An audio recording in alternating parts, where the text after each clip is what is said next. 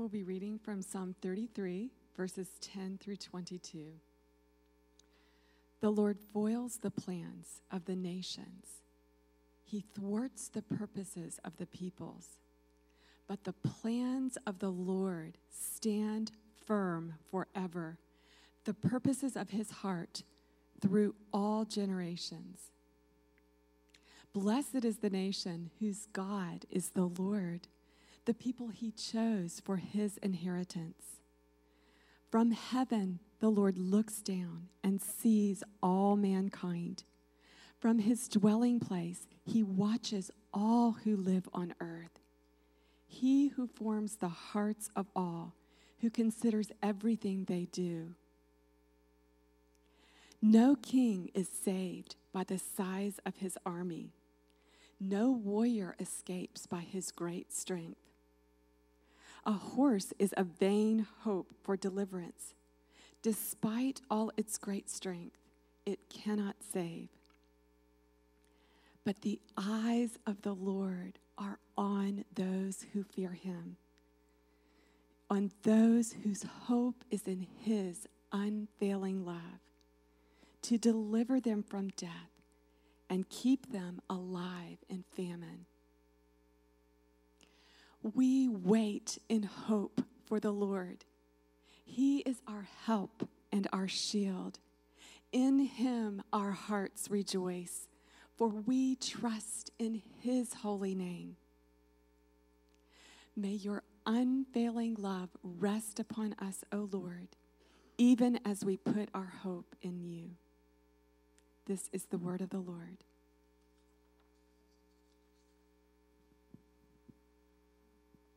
Lord, we pray this morning that you would open our eyes, open our hearts as we look at your word together. May it become life to us. May this not merely be something intellectual. May a spiritual transaction happen today. Lord, we thank you and we praise you in Jesus' name. Amen and amen. Well, welcome again. We're so glad that all of you are here, and if this is your first time at Fullness, welcome. I am doing a series called God and Country, 4-week series leading up to the election, which, if you haven't heard, we've got an election coming up, second Tuesday in November. I wanted us as a church, hopefully, to get a little perspective on where we are and what's going on. There's fear that is rampant. There's disgust that is being manifest. There's confusion all around. And so I wanted us to take a step back and get the big picture, hopefully, of where we are, where we're headed, what is God up to. And so let's look at this passage together from Psalm 33. I want to remind you that from last week, if you didn't listen to last week's, I don't usually push my own sermons, but I would encourage you to listen to last week. It gives kind of a foundation of what I'm going to speak about today.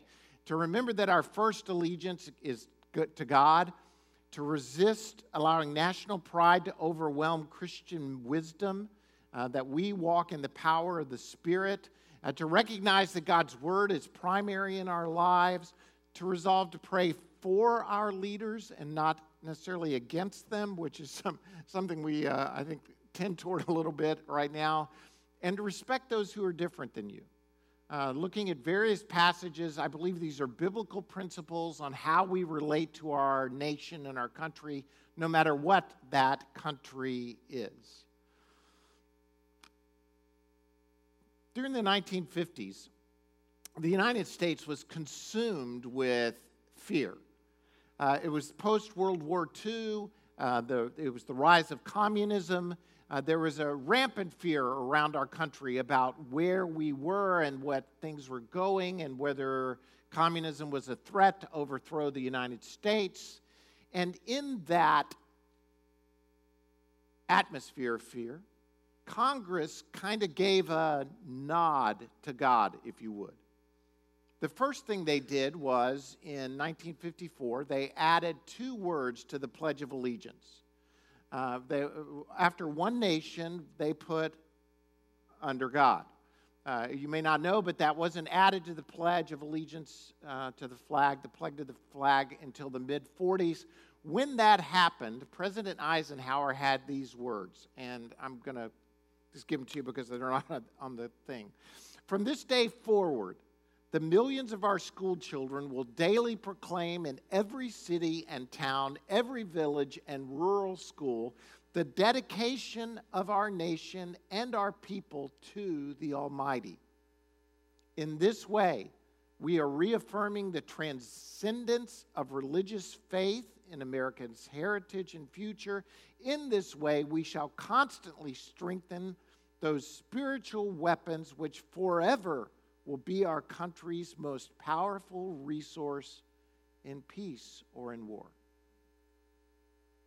60 years, a lot changes. From a recognition that these are our most powerful weapons in peace or in war, to a day where religious liberty is under attack. The official motto of the United States was adopted 2 years later in an alternative replacement. Our national motto, so to speak, used to be E pluribus unum, which is out of many one. It was always unofficial. It was never an official motto. But in 1956, what had been printed on U.S. coins since 1864 and on paper money beginning in 1957 was the phrase, "In God we trust." In God we trust as a national motto and on U.S. currency, as well as the phrase "under one nation, under God," almost from the day that they were adopted, has been under attack in the court systems.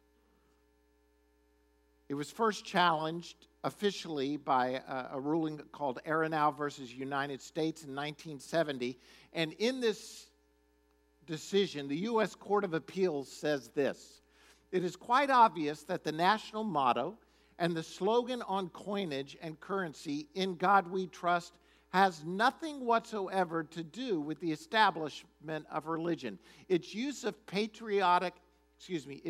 is of patriotic or ceremonial character and bears no true resemblance to a governmental sponsorship of a religious exercise." Now, I don't know if you can read between the legal language there, but let me give you another ruling that happened in 2004. I won't give you the ruling, we really don't care. But in the U.S. Court of Appeals said this: "These acts of ceremonial deism are protected from Establishment Clause scrutiny, chiefly because they have lost through rote repetition any significant religious content." Now, are you reading between the lines a little bit? Do you know what they're saying? It's meaningless. The phrase, "In God we trust," or "one nation under God," because we say it so often, it carries absolutely no meaning. It's just a phrase. I didn't watch many of the debates. I watched enough to be ill. But it fascinated me that at the end of brutally attacking one another, both candidates would say, "God bless America." Why? We as Christians, that means something to us. But in general, it is meaningless. It is a phrase that just is like, "I'm done. Hope we make it." The question I have for us, and I entitled this and then left it blank, "In blank we trust," is this: in whom or what or where do we find our trust? And to me, this is essential because it really speaks to who we are, not only as a nation, but as a church. Now, I can pray for our nation. I intercede for our nation. I'm going to vote in the election. I encourage you to vote in the election. I understand all the the qualms we have about what's going on right now, but I'm going to do my part in the United States. I'm going to do my part as a citizen. More importantly, I'm going to do my part as a citizen of the kingdom of heaven, to pray. When couples come to me for premarital counseling, I'm going to extend this just a little bit. Hang with me. When couples come to me for premarital counseling, one of the things I always find fascinating is that they're in love. I mean, really, they're not going to be there. If they're not in love, we got a problem right off the start, right? But they're in love, and so they're talking to each other. But I always sense this thing where the guy is just lucky, feels lucky to have the girl. And the girl feels like, I love this guy, but there's some things that I don't like very much. And when we get married, I'm going to change those. It's almost inevitable. It is almost inevitable that there's this sense, the guy's just saying, I don't care, I'm just lucky, she's breathing, it's a girl, and we're going to get married. And the girl is more like, he really is a great guy, but there are some things that I'm going to change. And one of the first things we've learned, I did a lot of premarital counseling with Cheryl, one of the first things we've learned is to say to them, whatever you're like now, you'll probably just be more like that as you get older. And if you have any illusions about changing this person, get over it. Because here's the truth, it's spiritual life. You can barely change yourself. I mean, really. You can barely change who you are, and you have absolutely no ability to change another person. You can't do it. So what do we try and teach them? It's not a hopeless situation. What we try and teach them is this: change yourself, pray for your spouse. Because the greatest weapon in your warfare is prayer. It is not condemnation. It's not manipulation. It's not all of those tools that we sometimes use to try and change another person. In a national sense, your best hope, our best hope, is prayer. It's really our only hope, in my conviction, because unless we have a spiritual move of God in our nation, things are headed down a path that we're not going to be able to stop. It's like trying to stop water going down a hill. We're not going to be able to do it. And no matter how hard we try, through other, what I would call manipulative, even political means, it's been tried and found wanting. But what you have, what I have, is something that's unfathomable, and that's the power of the Spirit at work within us. We can join in with the plans and purposes of God in order to see things change by prayer. Question is, where do you trust? And again, my question is to us today, in whom do we trust? Because see, if we don't really trust in our God, and no matter how many times we sing it, it's really not going to have the effect that we need to have. This psalm that Nancy read to us, the Lord foils the plans of the nations. He thwarts the purposes of the people. But the plans of the Lord stand firm for how long? The purposes of his heart through all generations. Here's what I want us to see this morning. I want us to look just for a second at what I'll call the prevailing culture in which we live. And I'm not just saying this is us. This is culture, period. Throughout the ages, because the psalmist points it out. This is what culture looks like. But God has a church. He has a people called out after his own name. He is a king over a kingdom. His plans will not be stopped. We get to join in with him. So we're going to look at the prevailing culture, but I want to look at the persevering church as well. Who we are, because I want to look at where truth is. So hang on, I got a lot to cover in the time that we have. First is this culture that we are looking at, the prevailing culture in which we live. Verses 16 and 17, David says, "No king is saved by the size of his army. No warrior escapes by his great strength. A horse is a vain hope for deliverance. Despite all its great strength, it cannot save." Listen, I could go on for the rest of the service talking about the culture in which we live. I mean, I'm a typical pastor, and I got statistics that, we could go on forever, and pretty much I can make them say whatever I want anyway. But we got tons of statistics talking about where our culture is, and usually the church sticks to the one that has to do about immorality. Divorce rate, teen pregnancy, people sleeping together. But to me, immorality is just, it's not the cause, it's just a symptom of what's going on in our culture. And at times, I think we're shooting at the wrong target. Because what happens in this me mindset is I want to have all my needs met, whatever they are. Financial, sexual. I mean, we just go down we in the church get all hung up on the immorality issue. Now, I'm not saying we shouldn't be moral. What I'm saying is I think we're shooting at the wrong target. That we need to re-look at what is the mindset of a prevailing culture that leads us to a place that says, I just don't give a flip. I'll do whatever I want because it's all about having my personal needs met. And the reason I want to point this out to us is because we live in this culture and we pick up this stuff. And then we really make it pretty, and a lot of times we make it look like church. Are you with me?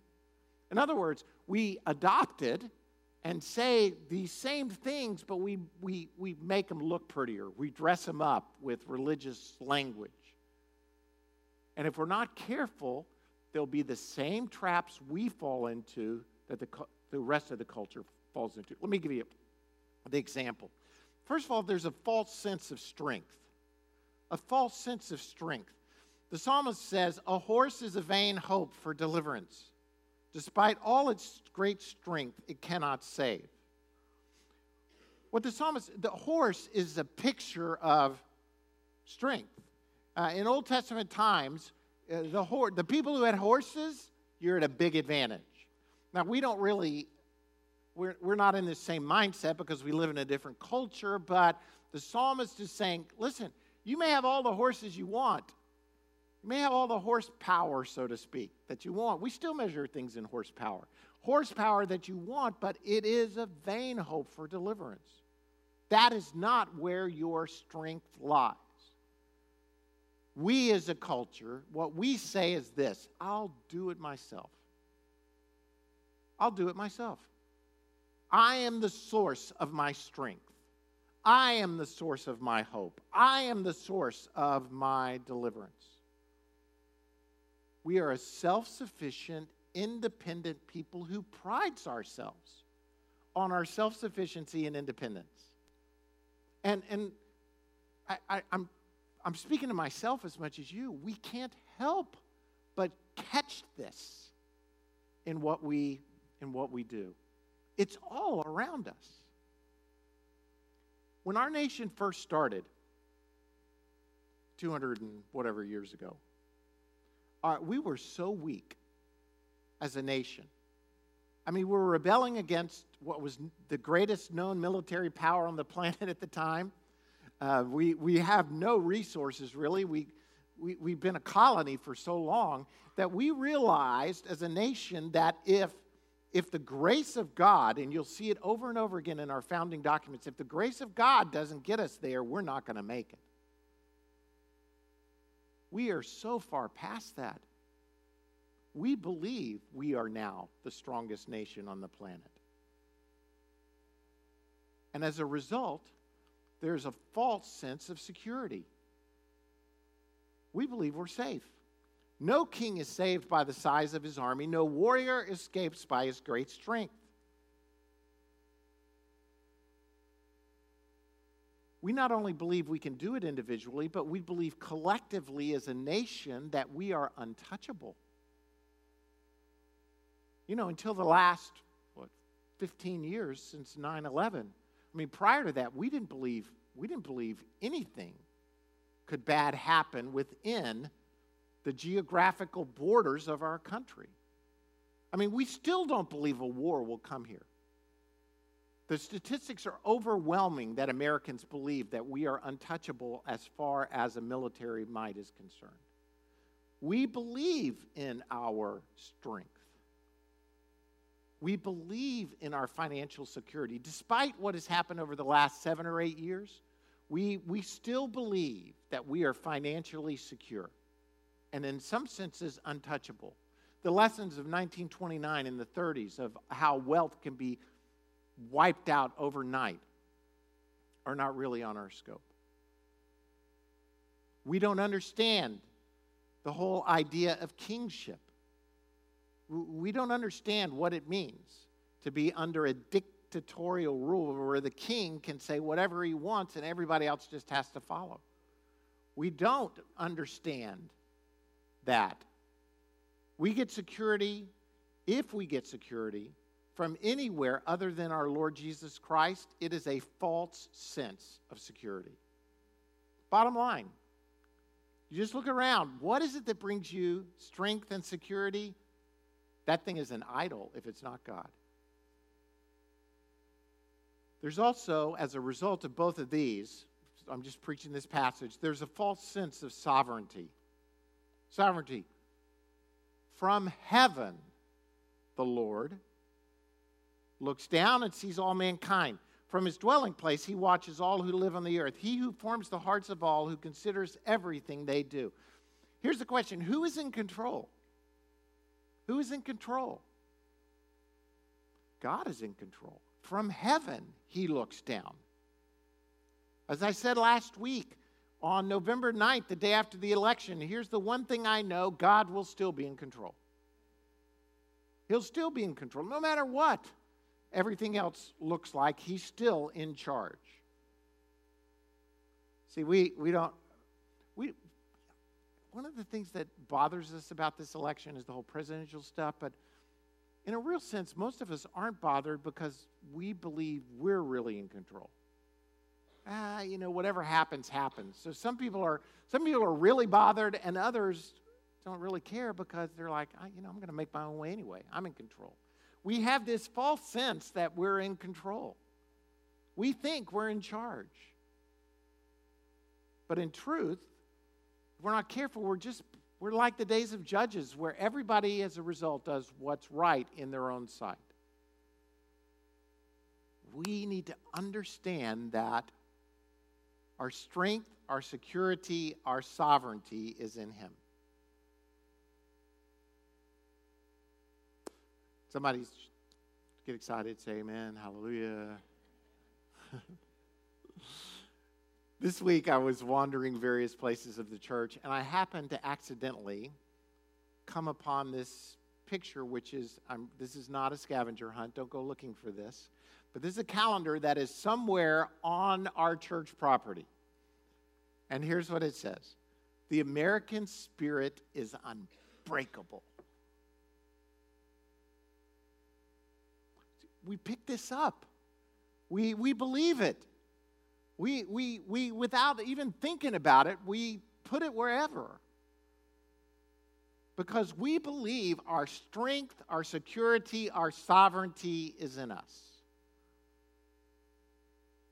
Unfortunately, that's probably true that the American spirit is unbreakable. And because it's unbreakable, we are not receptive to the message of God's grace and mercy. Because if you're not broken, who needs grace and mercy? And, by the way, it's by grace you're saved.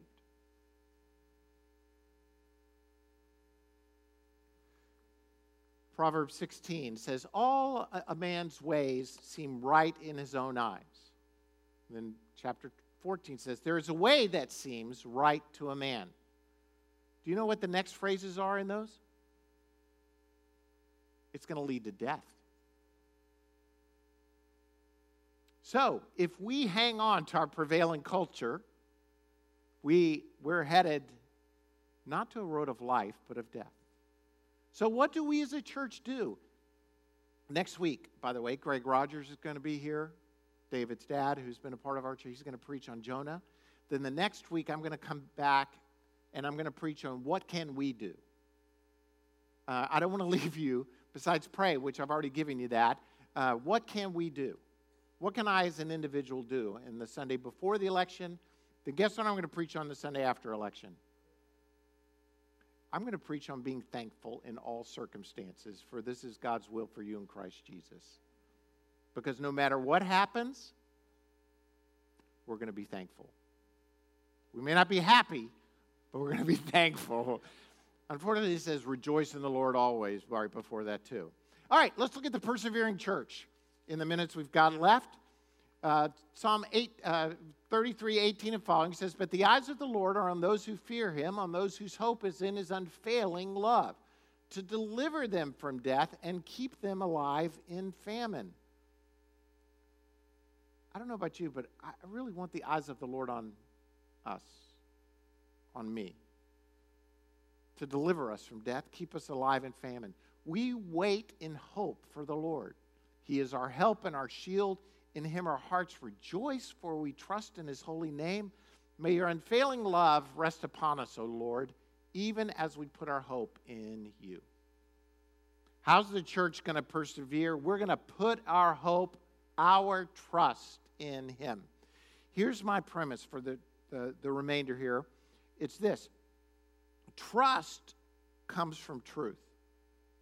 Deception comes from lies. So, if we're going to trust in our God, then we have to believe the truth of what God says to us. If we're not going to trust, this is the same way in relationships, by the way. Trust is built by truth. You let lies enter in, and trust is broken. It's hard to maintain. It's a gift from God, really, trust. But ultimately, we have to rest on his truth. And to emphasize this, to illustrate it, and to give you the high points of it, I want to talk about a story that you read in your Bible reading this past week from the end of 1 Kings, chapter 22. I'm going to summarize the story. It's a long chapter in, really 2 chapters in the end of Kings, but it's an incredible story. If you remember, the nation of Israel gets broken up into 2 parts. You have, for those of you who are taking an Old Testament class right now, this is a good lesson. Hang on to this. The nation is divided into 2. 10 tribes to the north form the nation of Israel. A series of kings not from the line of David. Bad kings, wicked kings are over Israel. In the southern, there are only 2 tribes. It's called the nation of Judah. And the descendants of David continue to rule over the nation of Judah in the south. At the end of Kings, 1 Kings, we see the wicked king Ahab. You know his wife's name? Yeah, Ahab and Jezebel, a wonderful royal couple, are our king and queen in the north. In the south, Jehoshaphat. Jehoshaphat is a guy who's trying to follow after God. His father was named Asa, and he's turned the nation around, and he's trying to follow God. But as is what happens in those days, Jehoshaphat marries Ahab's daughter, trying to form some sort of alliance because the nations will be stronger together than apart. I'm going to quit holding my hands like that. So one day, Jehoshaphat goes to visit his in-laws, Ahab and Jezebel, and Ahab says, hey, let's go out to battle together and battle this nation over here. And Jehoshaphat, wanting to be a good son-in-law, says, okay, sounds like a great plan. Do you have some prophets we could talk to who could hear from God? And Ahab's like, I got prophets. I got like 450 over here. So these prophets come in.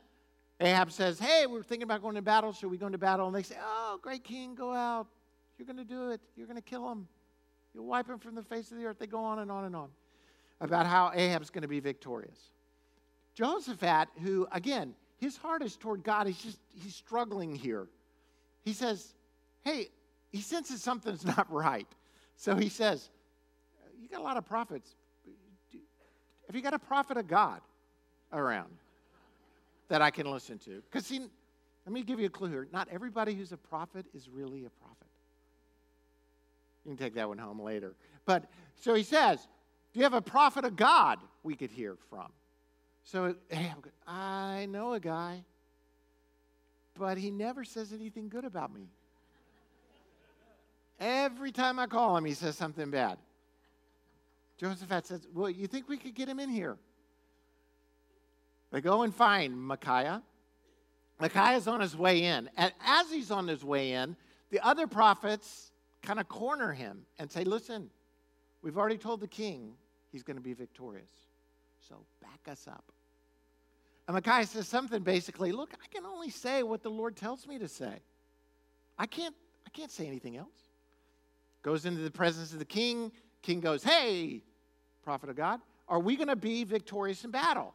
Micaiah says, yeah, go out. You're going to kick them. Do great. You know, it kind of sarcastically just says, even Ahab, a wicked king, says, I know this guy's lying to me. So he says, haven't I told you before, only tell me the truth? To which Micaiah says, I saw sheep scattered without a shepherd. And Ahab turns to Jehoshaphat and says, didn't I tell you this guy never tells me anything good? Never. He never gives me a good word. And so then Ahab gets mad at Micaiah. Micaiah, then he ramps it up. And he says, let me tell you what God has shown me. If you go into battle, you will not return alive. To which Ahab gets mad. Somebody comes up, and then Micaiah goes on. I'm going longer on this story. It is an incredible story. He goes on and says, I saw God say to a demon spirit, lying spirit, you go down and put lies in these prophets' mouths to deceive the king. Now, our theology gets all screwed up at this point, if you think about this too deeply. But in the end, the prophets get mad. One of the generals slaps Micaiah. He says, listen, you can slap me all you want. Put me in jail, but if he comes back alive, if he goes into battle, then I'm a liar, and you can do with me what you want to. Now, that's a prophetic word, right? It says, I'll stay right here. If he comes back alive, I'm a liar. The story goes on. Ahab knows Micaiah is a truth-telling prophet. So he says to Jehoshaphat, hey, why don't you wear the royal robes? We'll go out into battle. I'm going to dress down for this party. You take all the glory. And I'm going to dress down for this little battle we're going into. I mean, it's an unbelievable story. Some enemy marksman just pulls his bow back with an arrow in it, shoots it in the air. Out of nowhere, it hits Ahab and kills him. Army scatters. Jehoshaphat gets away alive, barely. Here's the part. I want us to understand the difference between truth and lies, because we are presented with these all the time, and we need to understand if we're going to walk in trust with God, we need to receive the truth of God. So let me give you these points, and I just want to highlight them quickly, but I want you to meditate on them later. The first is this: it is better to be divided by truth than united by lies.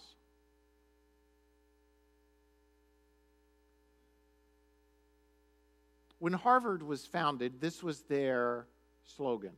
This was their motto: Veritas Christo et Ecclesia, which means truth for Christ and the church. Its crest had 3 books on it. One was face down, which was to symbolize the limit to human knowledge. That instead, truth comes by church and by Christ. In recent decades, that book that was turned down has been turned up. And now, if you have the slogan of Harvard, I have a Harvard shirt, and all it says on it is veritas, truth. The idea being that truth can be obtained through the human mind. That all we need is our own intellect, our own power. Where does truth come from? Proverbs says it clear. The fear of the Lord is the beginning of wisdom. Listen, I think unity is a good thing. Anybody here against unity? I think unity is a good thing. But we can be united by the wrong stuff. Okay, I'm going to move on. I mean, Hitler said no one is going to ask the victor if he told the truth. His big lie is what united the German people. He united people around a lie. Didn't matter if it was true or not. Listen, it is better to be divided for the truth. By that I mean people to say. Second point is this: better to speak the truth that hurts and then heals than lies which comfort and then destroy. Proverbs says, better is open rebuke than hidden love. Wounds from a friend can be trusted, but an enemy multiplies kisses. Bottom line, just because somebody's sweet-talking you don't mean they're telling the truth. You'd rather have someone who speaks the truth in your life. It's better to be disliked for telling the truth than loved for telling a lie. This is a tough one. I mean, we all want to be loved, right? So what do? Generally, in our human weakness, we tell someone what they want to hear. And I'm not talking about being brutal here. Paul says, have I now become your enemy by telling you the truth? And again, I'm not trying to say, here's what we should do. We should all go out and speak the truth in such a way that we don't give a flip what people think. Now, Paul also says, instead, speaking the truth in what? In love, we will in all things grow up into him who is the head, that is Christ. I mean, people, we need wisdom here. But what I'm talking about is standing for the truth. Micaiah got called into this situation.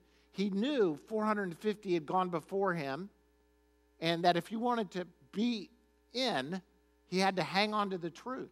I mean, hang on to what they were saying, but instead he speaks the truth. You know, I feel like Jack Nicholson in that movie. You can't handle the truth kind of thing. I mean, because that's the way many of us are. We really can't handle the truth. It's better to stand alone with the truth than to be wrong with the multitude.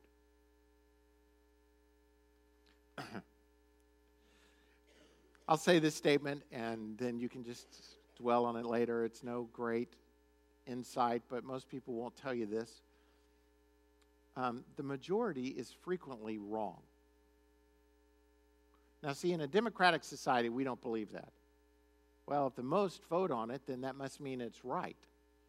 I can tell you this, the Bible is replete with examples which shows that the majority is frequently wrong.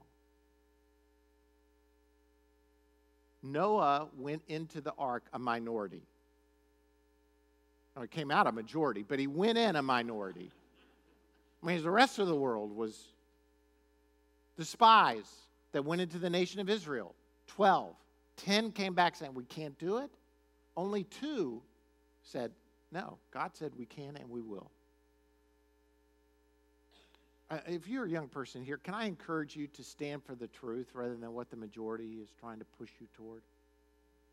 Stand for the truth. And that goes for us adults as well. This, better to temporarily fail and yet ultimately succeed with the truth than temporarily succeed and yet ultimately fail with the lie.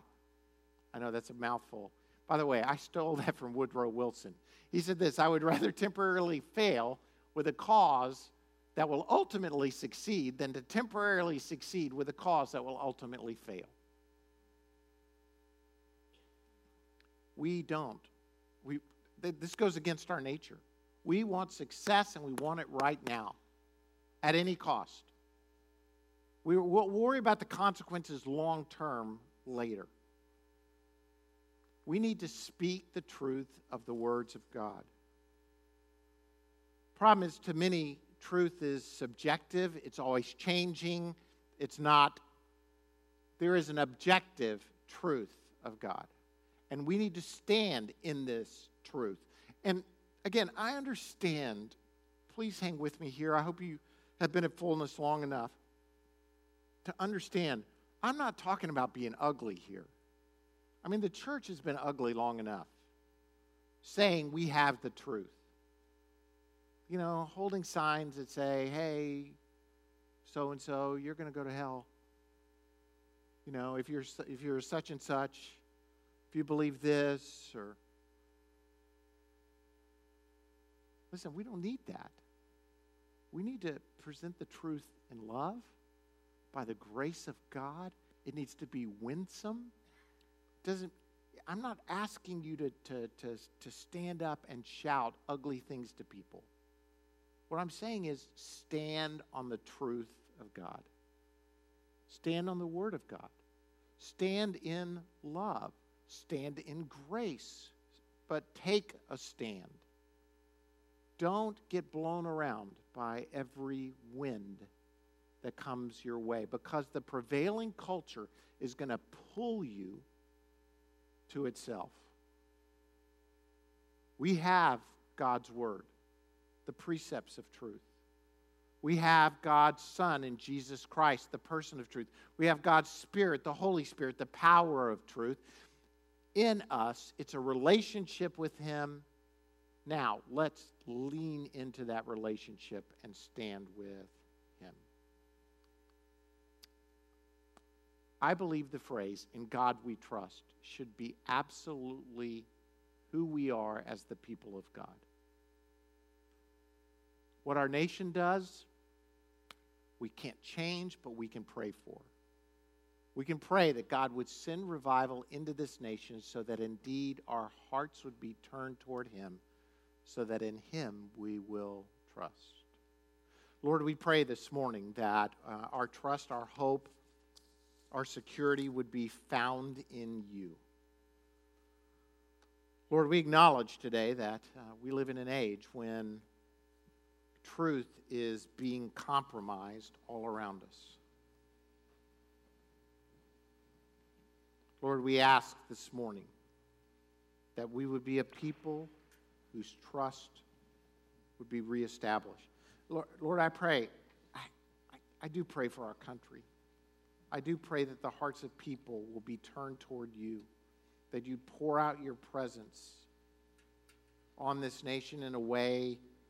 I'm not asking for prosperity. I'm not even asking for safety. Lord, what I'm asking for is hearts that will be open to the Word of God, to the person of truth, Jesus, by the power of the Holy Spirit.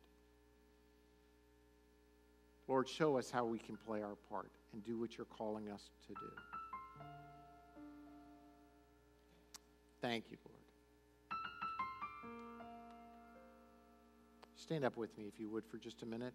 Before we leave, we're going to have some ministry teams come down to the front.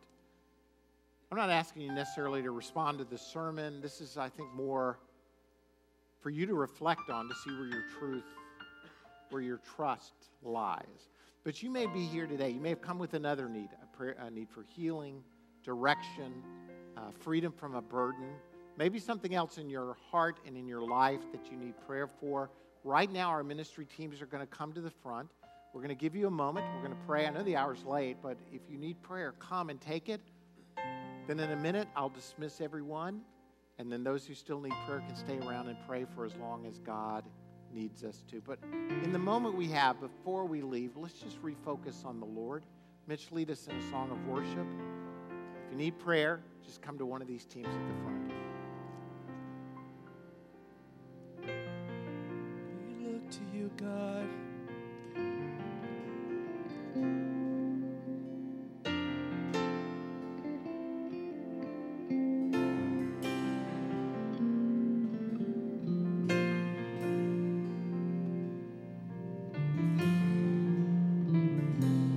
God, I look to You.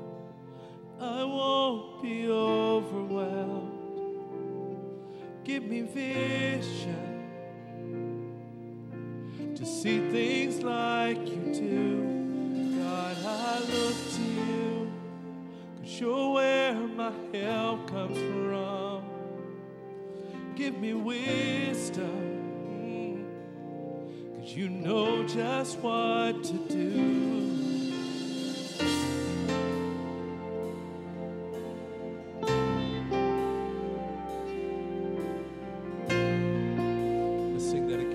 I look to you.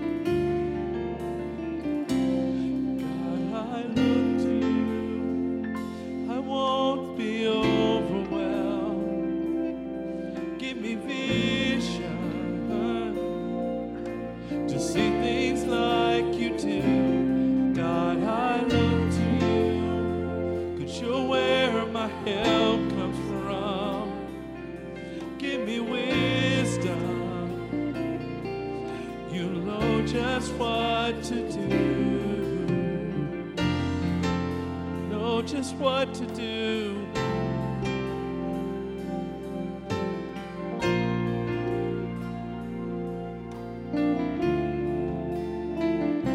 And I will love you, Lord, my strength.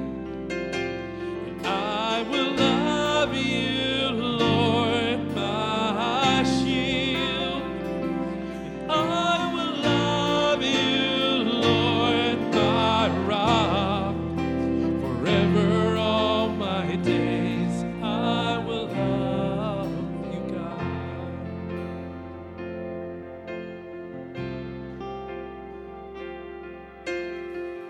We're going to continue to worship in here and pray for people. I'm going to speak a prayer of blessing over you. If you need to be dismissed, you're free to leave. If you want to fellowship with one another, visit with one another, please do so in the foyer. It's a beautiful day outside on whatever the outside veranda thing is called. We haven't got a name for it. Call it the Bart Brookins Veranda for right now.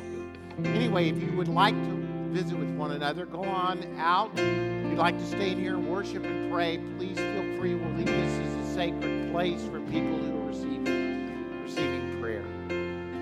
Now to him who is able to do immeasurably more than all we can ask or even imagine, according to his power that is at work within us. To him be glory in the church and in Christ Jesus throughout all generations, forever and ever. Amen. God bless you. I love you. Have a wonderful day in the Lord. If you're leaving, please do so quietly.